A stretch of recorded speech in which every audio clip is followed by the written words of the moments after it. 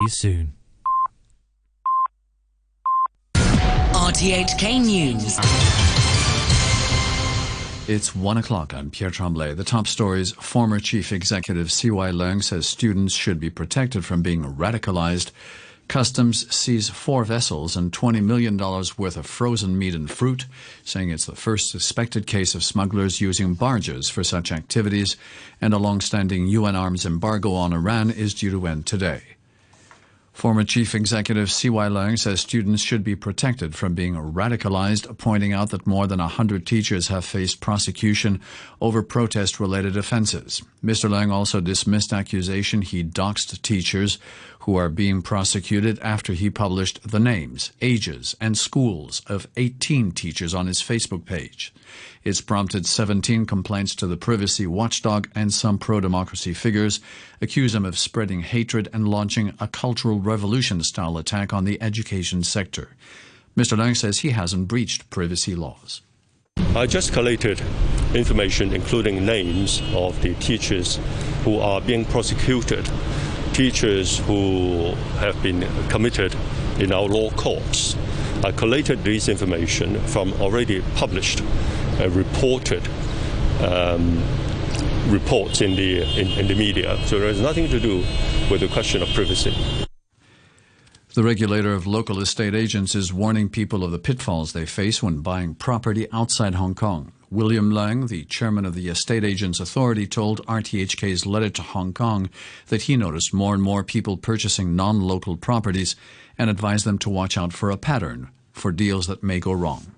There is a pattern for bad property investment experiences. First, the property concerned is uncompleted. Secondly, the purchase transaction is closed on remote basis with inadequate due diligence done by the buyer. Thirdly, attractive incentives or investment returns are offered by the foreign developer. When these 3 factors come together, it is highly likely that the investment would turn sour. Mr. Leung said prospective buyers should use licensed agents to make sure they're subject to oversight or discipline by an estate agent's authority. He also told buyers to be wary when it comes to claimed rental returns from properties. Customs have arrested 22 people and seized $20 million worth of frozen meat and fruit in an anti-smuggling operation. It also seized 1 cargo vessel and 3 tugboats, saying it's the first suspected case of smugglers using barges for such activities. The operation took place on Thursday night in waters off Long Gu Zhao near Tuen Mun. Customs says smuggling these goods to the mainland could evade around 90% in taxes. The seizure included high-end fruit products such as grapes and honeydew melon, valued at around $500,000. Wong Ad Lun is a customs divisional commander. The smuggler think that it's more easy for them to smuggling large amount of food to the mainland in one go, so that they may use this method to smuggling the food. A long-standing UN arms embargo on Iran is due to end today as part of the conditions of the 2015 nuclear deal.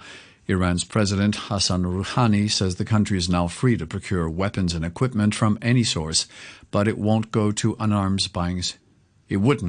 arms buying spree. The BBC's Charles Haviland reports. This embargo applies to conventional weapons, not nuclear arms, and has been enforced for 13 years, but is now due to expire progressively from today, Sunday. The Iranian authorities have called this a momentous day for the international community. They've mocked the Trump administration's unilateral efforts to get all UN sanctions, including the arms embargo, extended, efforts which were voted down by the Security Council in August. President Rouhani says, however, that Iran will concentrate on developing its own defense capabilities rather than going shopping for weapons abroad. Within hours of a humanitarian ceasefire being declared over Nagorno-Karabakh, Armenia has accused Azerbaijan of breaking it with an artillery and rocket bombardment. On Twitter, the Armenian Minister of Defense's press secretary said shelling and rocket fire had been reported. Azeri officials haven't commented on Armenia's claim, but before the ceasefire was declared, Azerbaijan's president, Ilham Aliyev, had vowed revenge on Armenia for a missile attack that killed at least 13 civilians in the city of Ganja. The leadership of Armenia is committing a war crime. Shooting civilians as well as launching rockets is a war crime. We will take revenge on the battlefield, and we will take revenge for our martyrs and innocent people. We have never fought and will never fight against civilians. You're listening to RTHK. The time is 1:05. Crowds are expected to gather in central Paris and other French cities in a show of solidarity with the teaching profession following Friday's murder of a teacher, Samuel Paty, by an Islamist knifeman. Mr. Paty was killed after showing pupils cartoons of the Prophet Muhammad during a lesson on free speech. The BBC's Lucy Williamson is in Paris. Already on social media, slogans are appearing in solidarity with Samuel Paty. Je suis Samuel, they read, I am Samuel, an echo of the mantra Je suis Charlie that became a rallying cry here 5 years ago after the satirical magazine Charlie Hebdo was attacked by Islamist terrorists for printing the same cartoons. Charlie Hebdo is backing the demonstration today in Place de la République, organised by teachers' unions to show respect for Mr. Paty and support for teachers and freedom of speech. Nighttime curfews affecting 20 million residents of Paris and 8 other French cities have come into force to help curb the rising rate of coronavirus infections. Cases jumped sharply to more than 32,000 yesterday, a new daily record. Many restaurant owners, including Stéphano Anselmo, are fearful of the impact the curfew will have on their business. It will have an impact on the economy, on earnings. And there will certainly be people who will lose their jobs because there are many restaurants that will go bust. It's a catastrophe. A fresh row has broken out between President Trump and the Democratic governor of Michigan as Mr. Trump visited her state on the election campaign trail. At a rally in the city of Muskegon, Mr. Trump renewed his attacks on Gretchen Whitmer, telling the crowd he hoped they would send her packing because of her coronavirus restrictions. He was met with chants of lock her up. You got to get your governor to open up your state, okay? And get your schools open. Get your schools open. The schools have to be open, right? Lock them all up. Governor Whitmer, who was recently the subject of a far-right kidnap plot, responded by saying that was exactly the rhetoric that had put her and her family's lives in danger, and it needed to stop. British business and industry groups representing 7 million workers have made an urgent plea for the government to reach a trade deal with the European Union.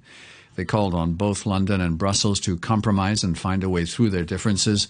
The talks have been deadlocked over issues including fisheries and measures to ensure fair competition. Sports. Tampa Bay Rays have beaten the Houston Astros to advance to only the second World Series in the franchise's history. They beat the Astros 4-2 in Game 7 of the American League Championship Series. They'll await the National League champions with a contest between the LA Dodgers and the Atlanta Braves, now also going to a 7th game after the Dodgers won 3-1 in Game 6.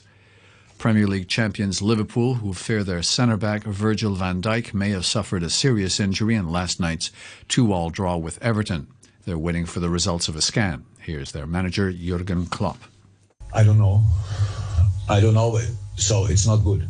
Virgil played for us, I don't know how many games in a row. He plays with pain, he plays with pretty much everything, but he couldn't play on. That's not good. In the day's other games, Manchester City beat Arsenal 1-0. Raheem Sterling was given City's captain's armband and scored the game's only goal. Manchester United were 4-1 winners at Newcastle, while Chelsea twice threw away the lead to draw 3-3 with Southampton. Chelsea manager Frank Lampard is demanding better defensive displays. You have to be more solid and try not to give those goals away. Like if you're making individual mistakes in games, it gives teams a chance at all times, and that's something we obviously have to get better at. Yeah. And that goes through the team, and that's the way it is. We're seeing a lot of goals across the Premier League at the moment. No manager's happy with that situation. We all want clean sheets like we had 2 weeks ago against Crystal Palace, and that has to be better for sure. And in athletics, Perez Jepchirchir called the breaking of her own women's-only half-marathon world record a gift to all Kenyans and her family. Jepchirchir crossed in 1 hour, 5 minutes and 16 seconds to carve 18 seconds off her own record for a women's-only race. To end the news, the top stories once again. Former Chief Executive C.Y. Leung says students should be protected from being radicalized. Customs seized 4 vessels and $20 million worth of frozen meat and fruit, saying it's the first suspected case of smugglers using barges for such activities. And a long-standing UN arms embargo on Iran is due to end today. The news from RTHK. Yeah, yeah, yeah. RTHK Radio 3. Ladies and gentlemen, this is a journey by a DJ. A journey which along the way will bring to you new color, new dimension, new value, and a new experience.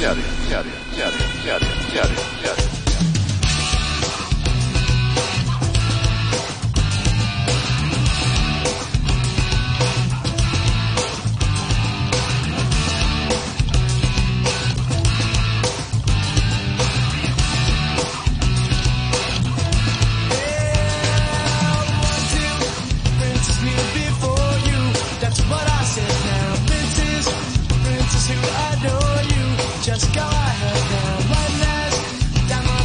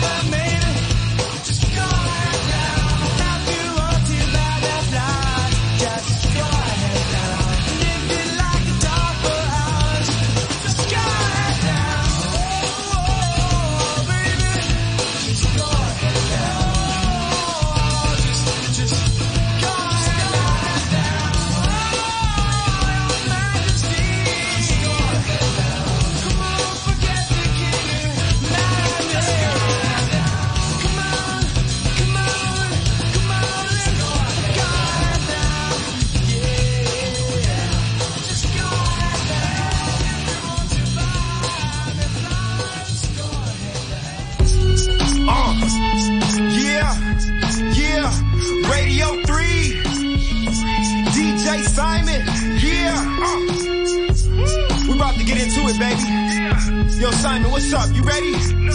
Let's get it, baby. Do it.